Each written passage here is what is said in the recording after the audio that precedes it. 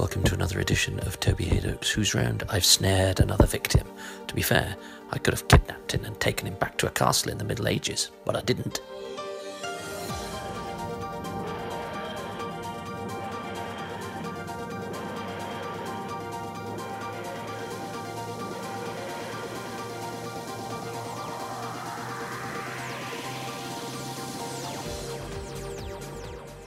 Well, I'm being given the hospitality of a gentleman whose Doctor Who story was broadcast in the week that I was born. So I'm going to ask him to tell me who he is and why I'm talking to him about Doctor Who. Well, my name's Donald Pelmere, and I think I made my Doctor Who the Time Warrior.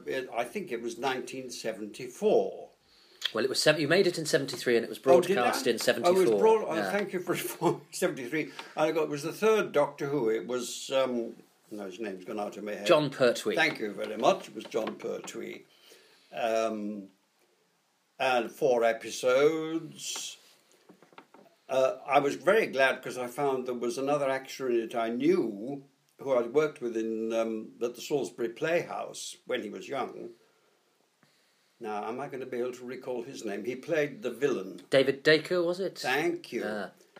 Somebody told me that did he do some carpentry for you or something? David Dacre? How did you learn that? When I said I was meeting you, somebody sent me a message and said, "Don't forget to ask him about David Dacre's carpentry." Well, yes, we were. I mean, he started off at the time. He was on stage management with in Salisbury Rep with dear old Reggie Salberg in charge. And he wanted to act, and they eventually let him have a part. And oddly enough, it was in a play that even I was allowed to direct. They got the idea I might be able to direct, and they were mistaken, actually. So I directed David in his first part. I think it was an adaptation of one of the E.M. Forster novels. He was very good. And then they realised, oh, this man can act. And, of course, he began getting parts. Yes, I needed a bed. Oddly, I didn't really like the ones I saw to buy. And David said, oh, he could knock me up something.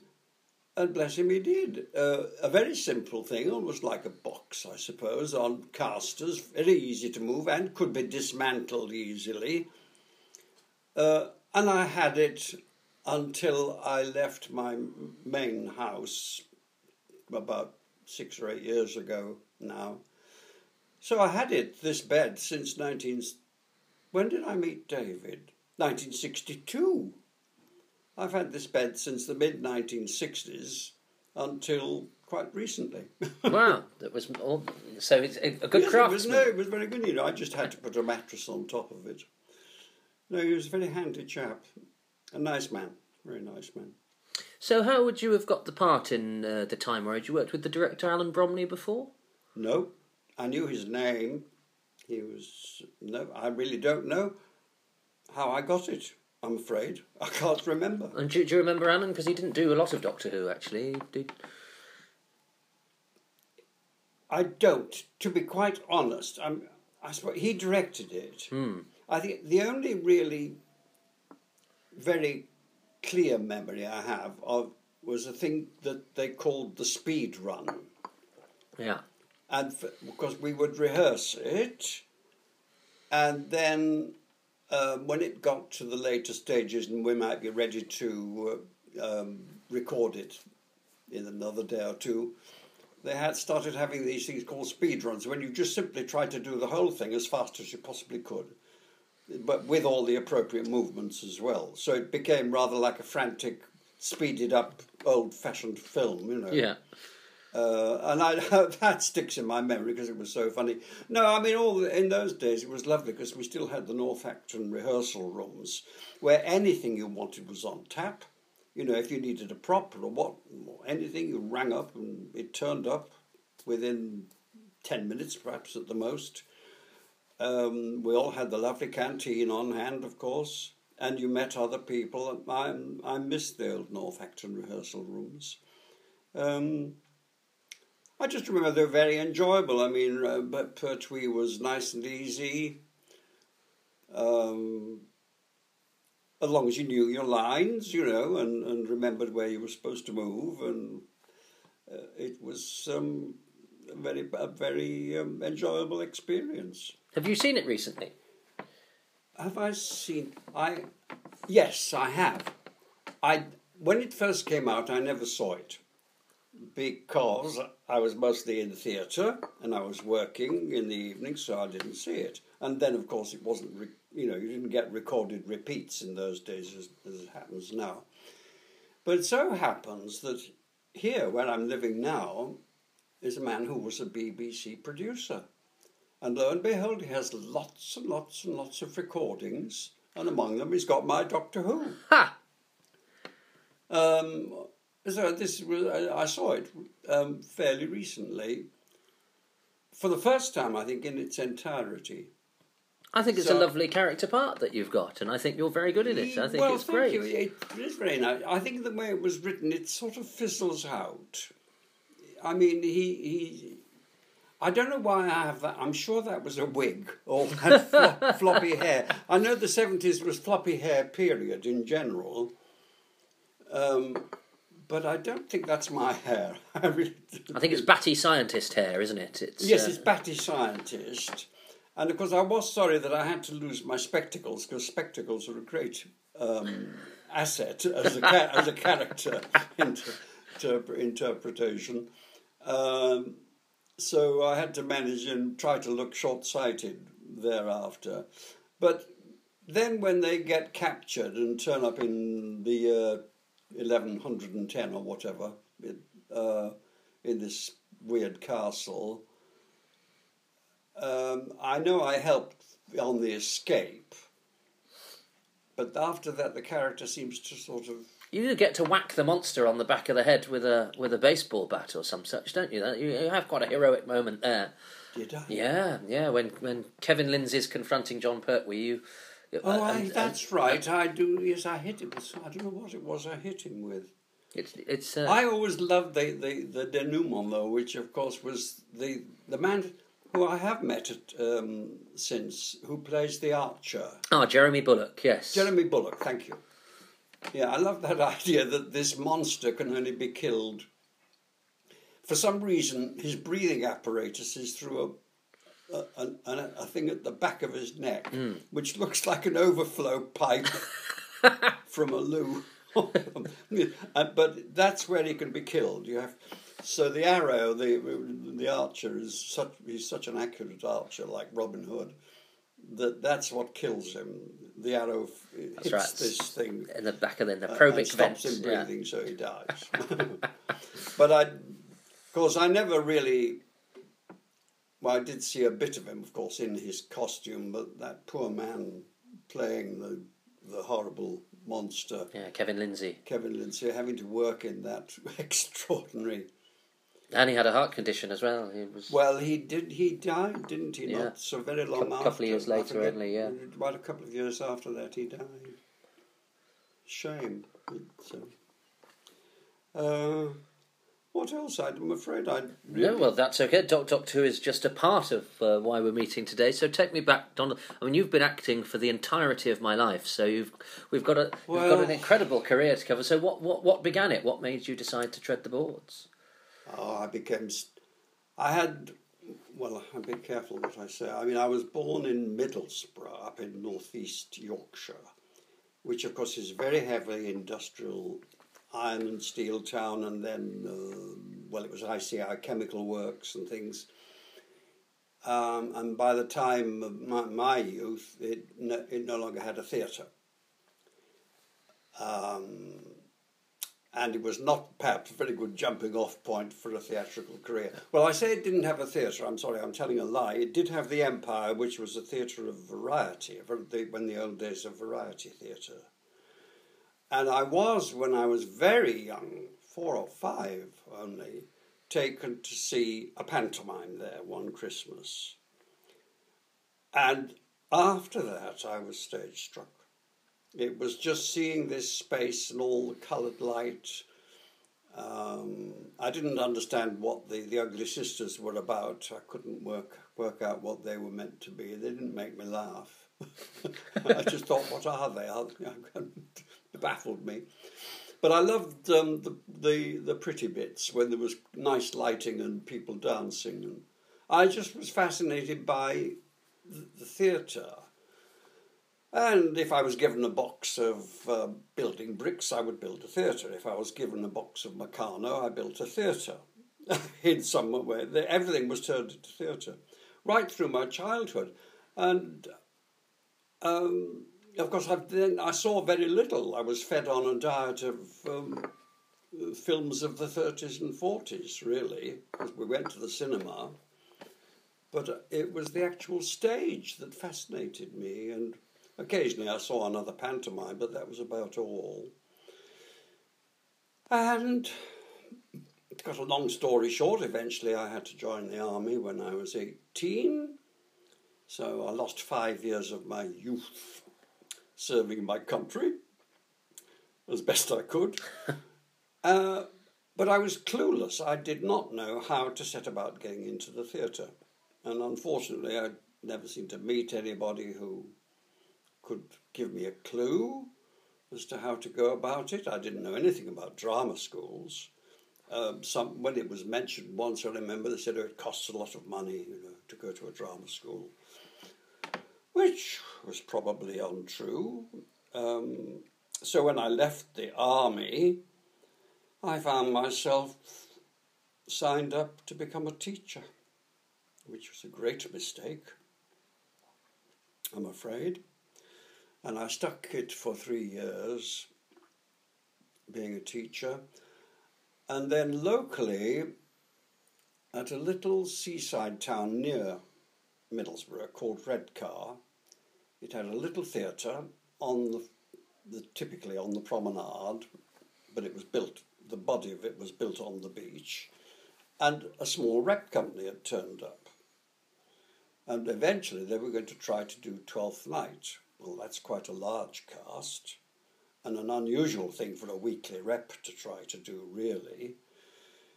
My father got wind of this by chatting with some of the cast in a restaurant somewhere in the town. And of course he boastfully said, oh, my son does some acting with the Middlesbrough Little. Well, the Middlesbrough Little was a very unusual amateur group. When Middlesbrough lost its theatres, all the local groups in the area banded together to make one big amateur group. And they used to put on a play once every 4 or 6 weeks.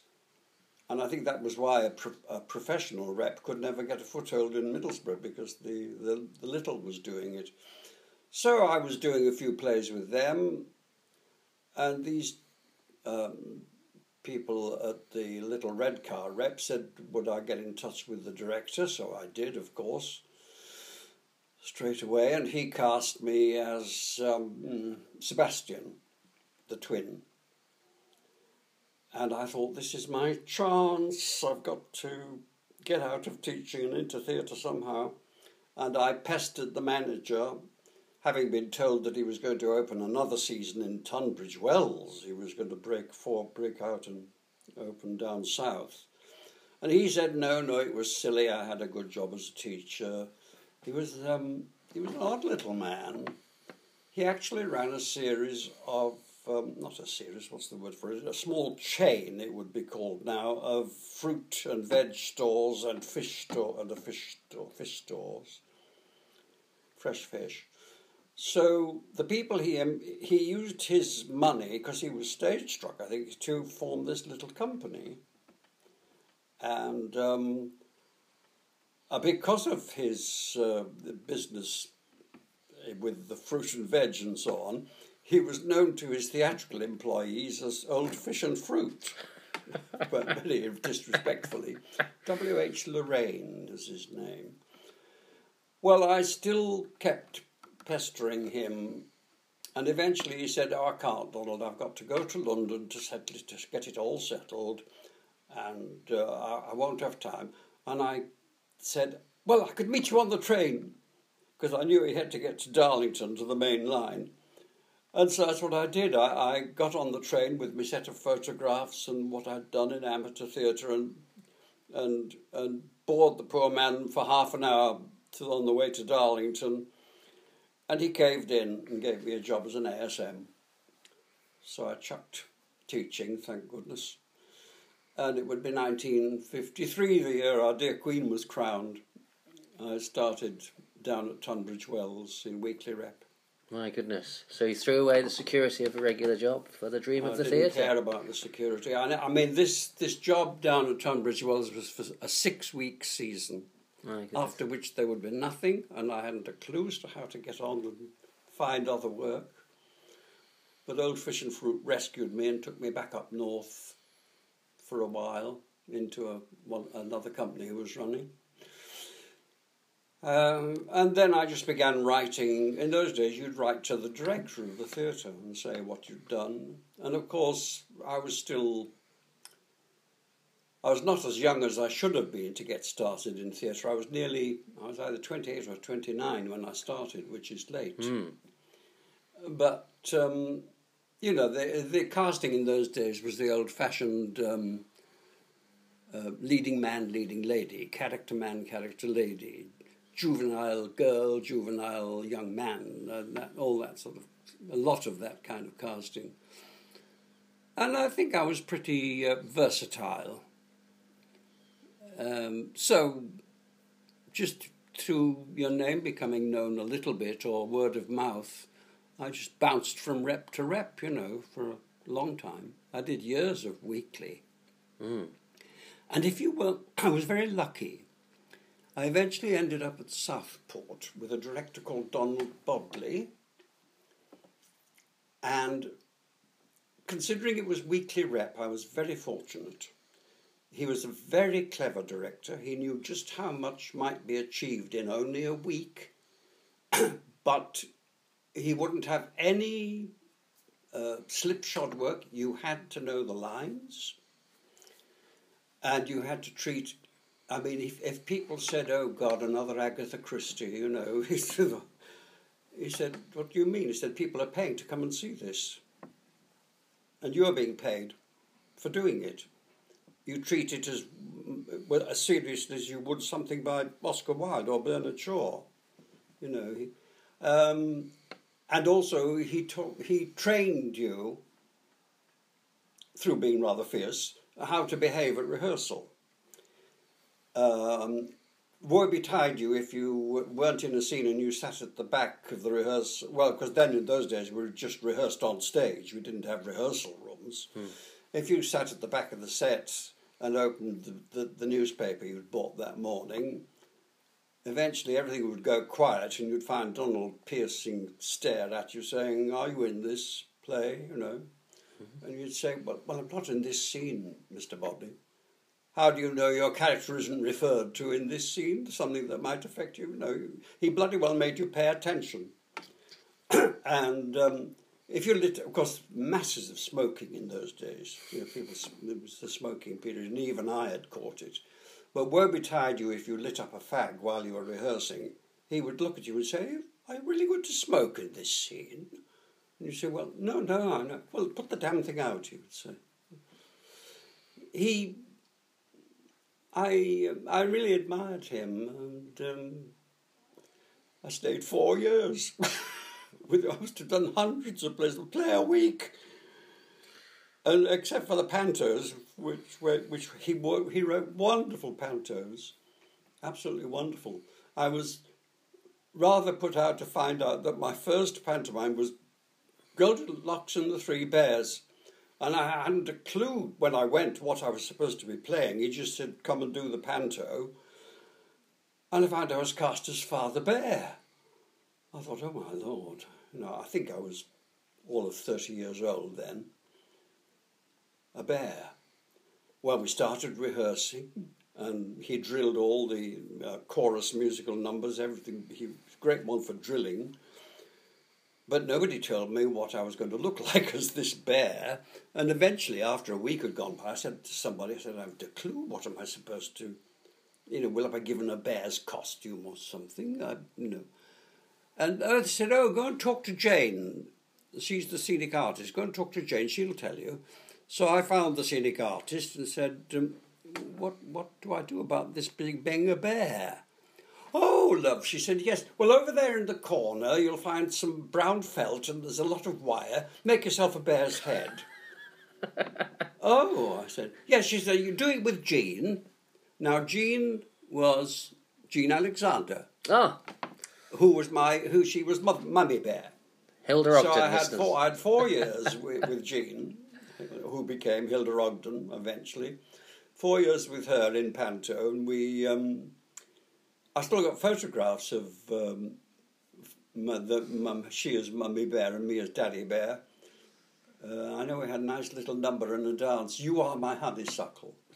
I am the bee, we had to do. The Pantos were one... There was... Oh, I don't know. I loved those rep years, actually. We used to have a big party once a year at New Year, just when the Panto was perhaps... We're finishing. It only ran for about 2 weeks, the Panto. But it was packed all the time.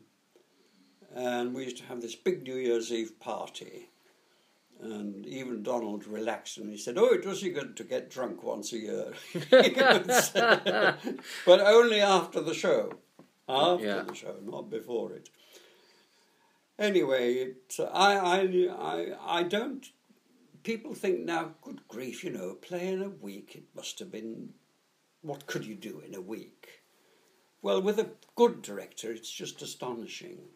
Well, and your machine, I guess, if you're doing that week in, week out, your machine is well-oiled, I would think. I mean, thank goodness, although I'm now in the very sere and yellow, my memory is still there. And I think, I can't remember things like the dates of kings and queens all that, but for learning a part for lines, luckily it still works. Well, this is the astonishing thing, because I've spoken to a lot of actors over the course of this project, and the vast majority of them have hung up their boots, but you're still going strong and... Well, I don't get very much now. I mean, once you're 90, they worry about are you going to collapse on the spot or something.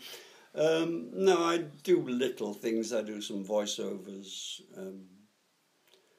I've done one or two things. You get summoned abroad for a commercial. Oh, I had a lovely thing abroad 2 years ago for Dutch television.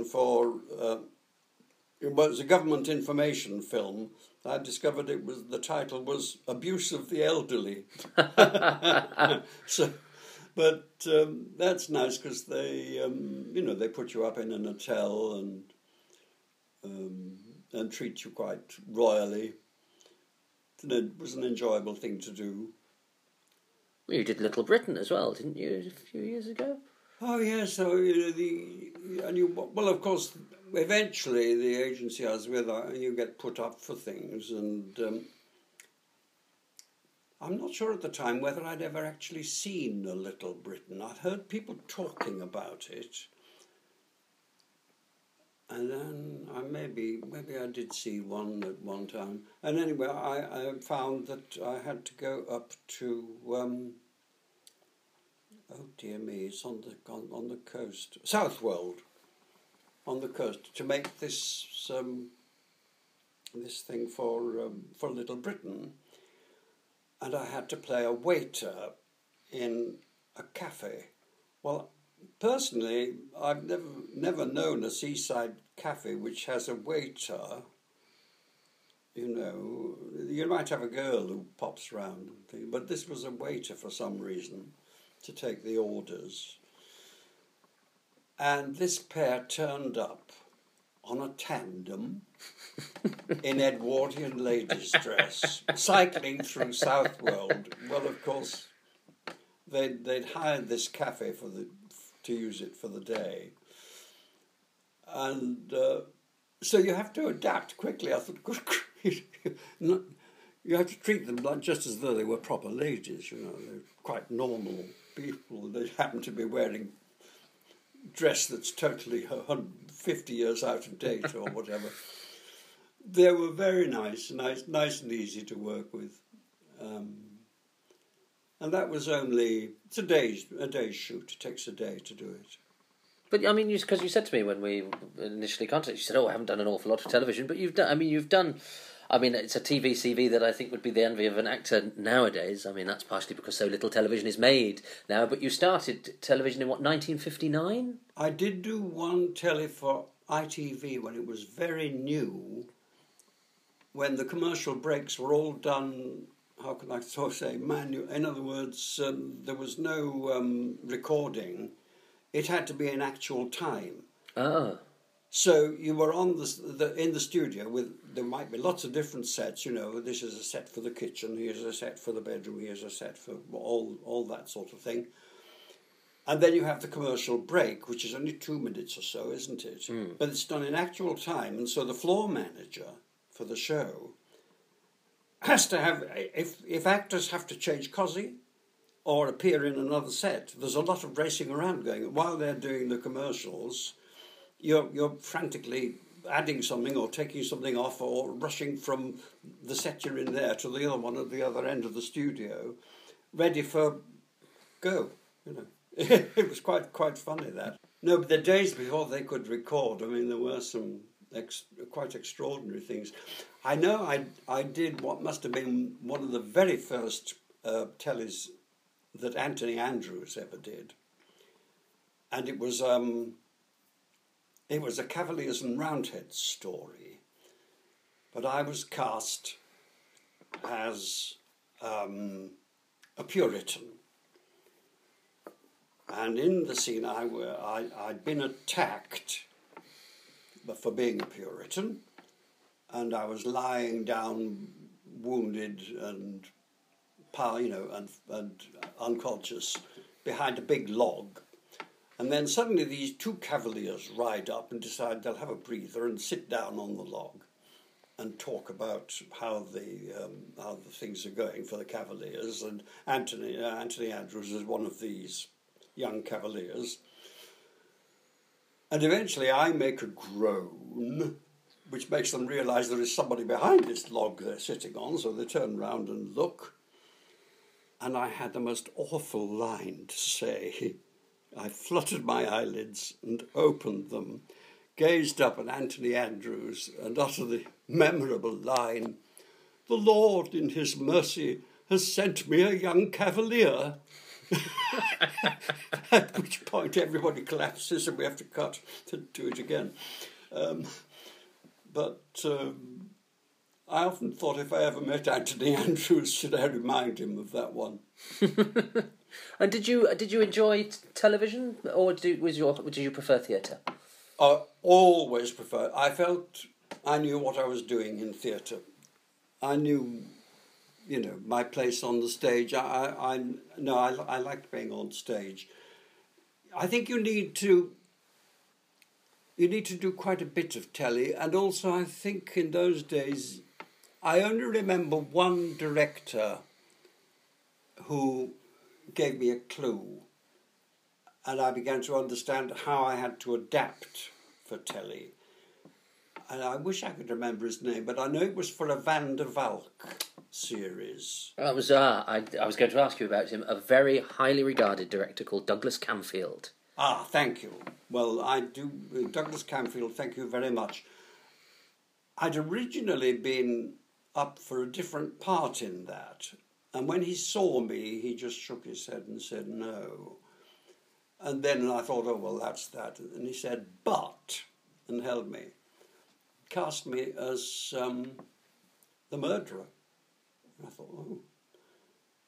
And when we came to do it, he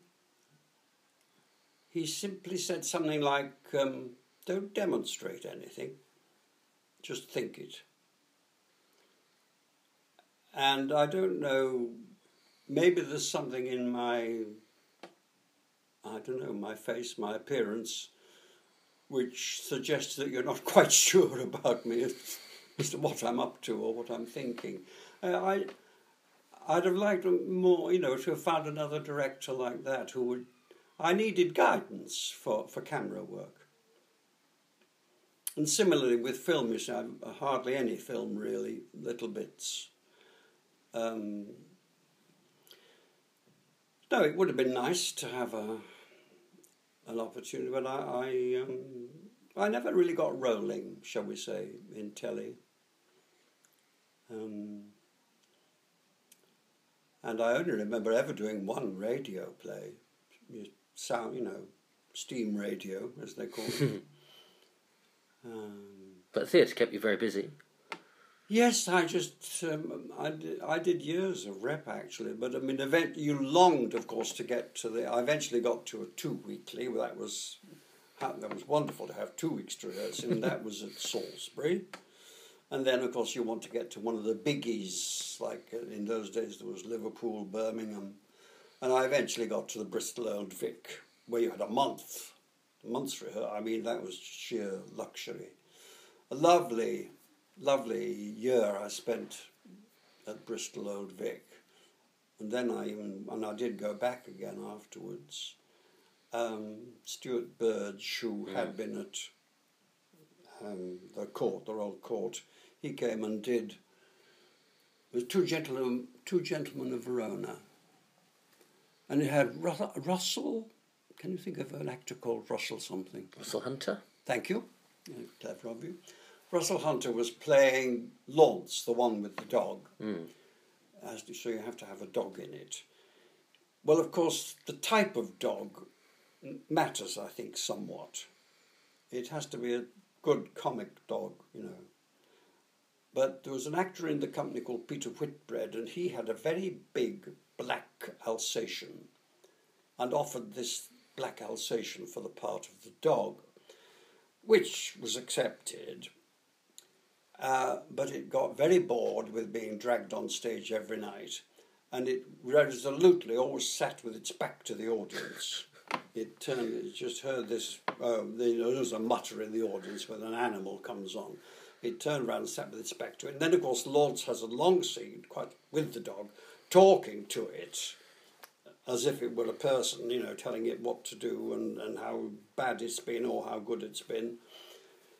And one night, Russell Hunter bent half down, with hands on his knees, and nose to nose with this black Alsatian, and said, "You naughty boy," blah blah blah.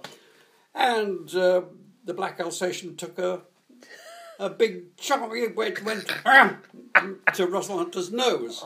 So anyway, Russell Hunter was very clever. He made something out of it, of course, but he never afterwards went really down to the dog like that. I don't think personally it was the right kind of dog. It should have been something silly, a dachshund or a funny little terrier. But it was a lovely production.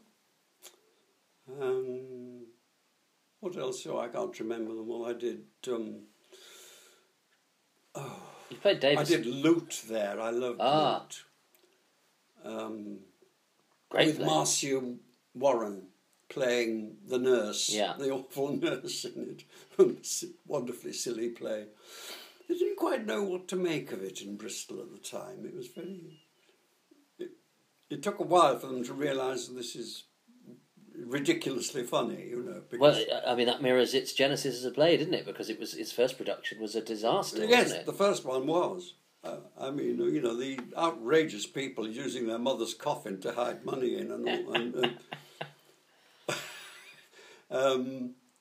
But in those days, Bristol had the what was called the Bristol Little to run, as well as the Royal in the old theatre. So you never quite knew which theatre you might be sent to. And Loot, I think, was at the Colston Hall, which was where the Little was. I always remember Michael Horden apparently came from there. Now, before it became run by the Bristol Old Vic, it was run by another man. I'm afraid I've forgotten his name. I know Michael Horden was apparently a regular in the company there when he was young. And apparently his words of advice were, learn the words as soon as possible, because you can't act holding a book in your hand. And I often think of that, because when you have several weeks rehearsal, there's a great temptation for the actor to go on holding the book and holding the book and holding the book. I think a director needs to be firm and say, no books on such and such a date, that's it. Because it's very off-putting trying to act with somebody who's holding a book in his hand. So I don't see why. A lot of actors seem to worry that their interpretation of the part is going to get set in concrete if they learn it too quickly. And I can't understand that. I mean, it's like a pianist can't play the Chopin mazurka until he's learnt where the notes are, just the technique. And I think it's the same with acting. I think until you know what the lines are, then you should be free enough to pummel them about, take them slower, faster, No, get rid of the book, I would say. So what have been your favourite parts, do you think? Oh, I mean, to talk... I do have one or two, but to talk about them, and if those who know what I look like, you'd say, well, that's ridiculous. You can't possibly have played that part. But one of my most favourite parts of a play I've had the good fortune to do twice was Isaac Newton in Good King Charles's Golden Days by Bernard Shaw, which is hardly ever done, but I had the luck to come under the aegis of a director called Richard Digby Day, who did many, many Shaw plays. I think he's directed just about the whole canon. And he put on in Good King Charles's Golden Days, which is a humdinger of a play. And we really got to wait for the accession of King Charles III before somebody wakes up and does it again. It was written when Shaw was 80, and it's a damn sight more lively than some things written by people half that age. And there was I cast as Isaac Newton. Well, of course, I don't look remotely like Isaac Newton. He had a rather bony profile, rather distinguished, and I don't. But I think I knew what Shaw's version of Newton was about. I love that, and thank goodness I had the chance to do it twice. But other favourite parts, I think really, I don't know. I eventually realised that I enjoyed comedy most. I loved comedy parts, rather than trying to move people, shall we say. Well, there's nothing like the laughter of an audience, is there, after a... Oh, it's wonderful. Phyllis Calvert used to say that. I eventually did a tour of Hay Fever with her. And she said, oh, I like a play where you hear people laugh.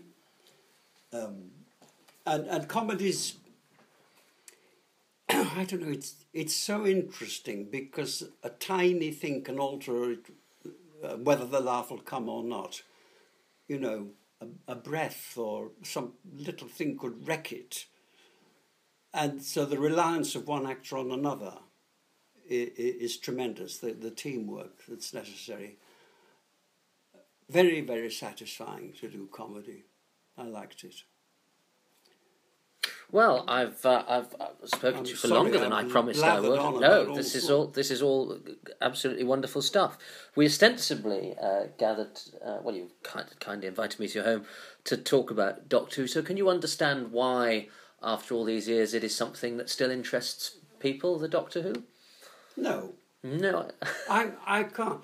Partly because I've seen so little of it. I mean, I've never really followed it. I mean, I read about it in the news and I think, good gracious, that actor stopped doing it, now it's another actor doing it. I think it's something that appealed to people. The people saw it when they were young, either still children or school children, and it stays as a happy memory. Like my childhood memories are Errol Flynn, Robin Hood, Seahawk, Swashbuckle, that sort of thing in film.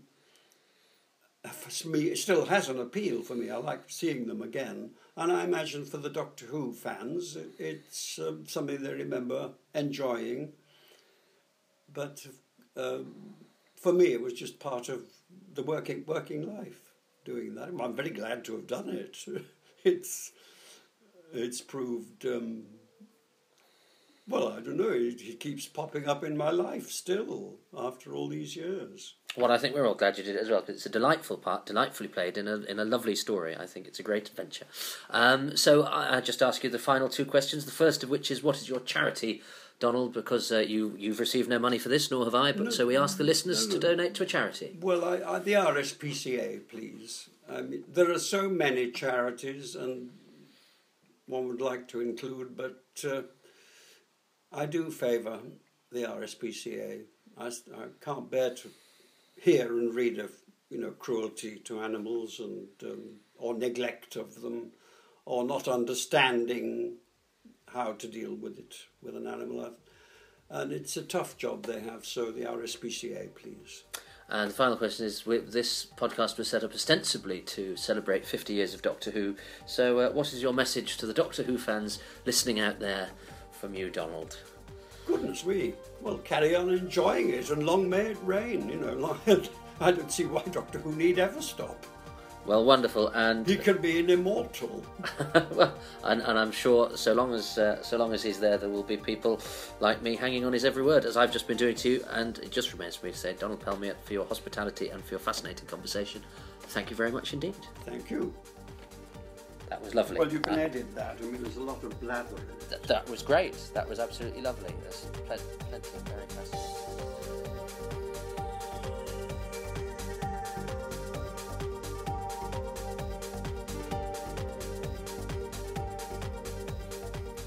My thanks to Donald, whose company I enjoyed very much, and his charity is the RSPCA, which is www.rspca.org.uk, rspca.org.uk. Please donate if you can. I'm on Twitter at Toby Hadoke, TobyHadoke, and I'll be throwing another one of these out into cyberspace in about 7 days' time. Until then, thanks a lot. Ta-ta.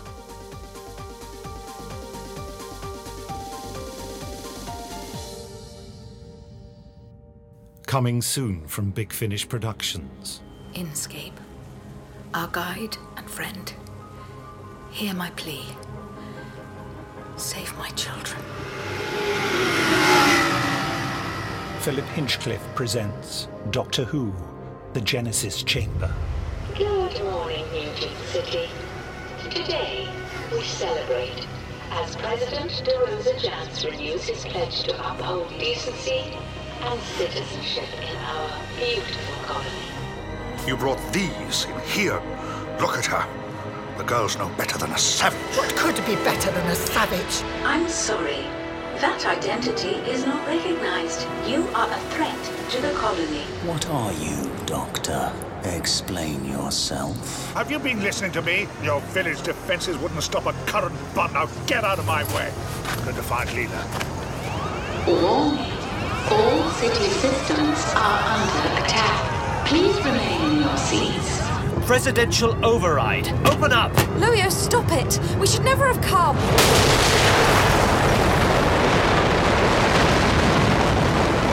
You are a Time Lord. You travel through time and relative dimensions in space. You have no right, no right, no right! Doctor, your history is alarming. Big Finish. We love stories.